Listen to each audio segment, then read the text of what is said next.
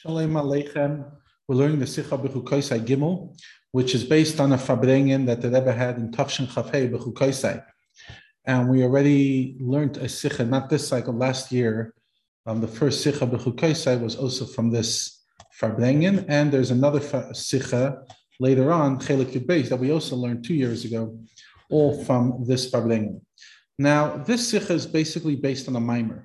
The Rebbe said a Maimer Ke'ein Sicha, in other words, it was a mimer, but it was in the tune of a sicha. And after the mimer, the Rebbe said that whoever finished learning the Likutei Torah of that week, and those who commit to learn it by Havdalah should say L'chaim.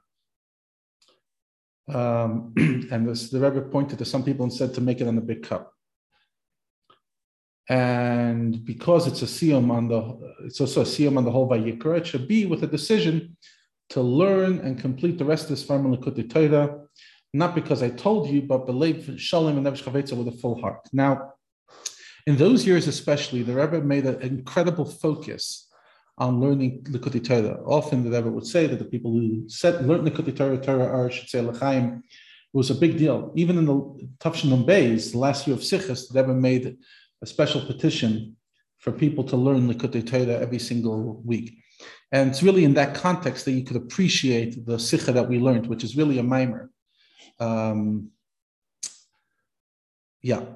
So what I'm going to do is I'm going to share a screen. So that the Sikha I just learned, I just read, that's Farbrengen. But then there's this mimer that the Rebbe said. It's a long mimer. And the Sikha that we learned is pretty much this mimer, without the beginning part. The beginning part, which talks about Eisius HaChakika and grape, we do reference it, but it's not the main part of the Sicha. But in Eis Gimel, he starts talking about the idea of the Chukoisei Talechevas and Tzoisei Tishmeiru, that you need Gashmias Haguf, and that's how you make sure it's affected in this world. And then the Rebbe says, connected to what is explained at the beginning of Likutei Torah, in the beginning of Parshas Vayikra, we're combining the beginning to the end regarding the Sarus L'Eila, Sarus L'Sata, that when there is a Sarus L'Eila that comes from above, then within a short amount of time, that inspiration will fizzle out.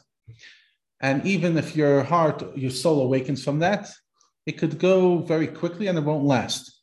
Because this light that only shines by Eis Ratzin, then it's as if it never was. And it's not going to really transform you. But Teila Avash Nistarfimena, so the love that came from it is gone. So what's the Eitz that the Rebbe said? What should you do? When there is a Eis Ratzin and you get Milamaila Eis Oiridus that awakens you, right away awaken within yourself Eis Arusad L'Sata, and then it's going to last. And it will be engraved in you. So that it actually becomes permanent. Then the Rebbe went on to say, so again, it's similar to Kudus to what we learned in the Sikha, but over here more in the Eisius Achsidus or in the Maimer style. Deeper, he says that the idea of mitzvah tishmeiru is not only to tishmeiru like holding a vessel, so that you could you could contain the light from above, which was what he said till now in the Maimer, but more than that. You come to a higher level, you come to a higher level even than the Sharish HaNeshama. And that's why it says first, then it's a higher Madrega, Mailim B'Kodesh. And so too, Sata, that the Sarus L'Sata doesn't only accomplish that the Sarus L'Eila will last, but more than that, there's a Maila in the awakening from below and the awakening above. Even though the awakening from above is from a higher level, that the Tachtonim can't come there, and it comes from Hashem's Chesed. Nevertheless, a Sarusa de L'Sata has a higher Ilui. And that's the deeper reason why Sarusa de L'Sata has such an effect as Sarusa de L'Eila, even though you seemingly, just like you don't need a Sarusa de L'Sata to bring down a Sarusa de L'Eila, then you shouldn't need it to cause it to last. So you must say it's because there's a power within it. And that's where he goes into the idea of what it says at the end of the Parsha. The end of Parsha is Vayikra as well. Damai and Basalana Ta'elich. That Sherish and Neshama is from Ayin, Chachma. And La'ana Tahilech goes on Makim, Ana Panecha Ma'adis, where are you heading? Ana Atam Helchem, where are you going? So why? Because the main reward is Tchias HaMeisim Elam Agashma. And then they've asked the question that we learned in the Sikha and the Dafka and Avodah Sa'adam, you get to the Kavanah Sa'atzmus, which is higher, because Hashem had a taivi, had a desire that there should be a world down here in the place of An, La'an Atahilech Makim Gashmi, and that's why Sarus L'Sata has such an effect, because everything that comes from above is Gilui. But Avodah Sa'adam, when you work down here in this world, it's Atzmus, which is higher than anything that can come from Sarusa de Le'ela. And this is the reason why, in general, human beings enjoy the accomplishment of their own work, even if it didn't bring the same reward as getting it from somebody else. Why? Because the Kavanah Sa'atzmus, where's Atzmus expressed? Dafka when you put in an effort. And because the Sarusa L'Sata touches Atzmus, therefore, it causes that the Sarusa L'Ela can last. In other words, the Sarusa L'Ela by itself cannot last because it's only from Gilui.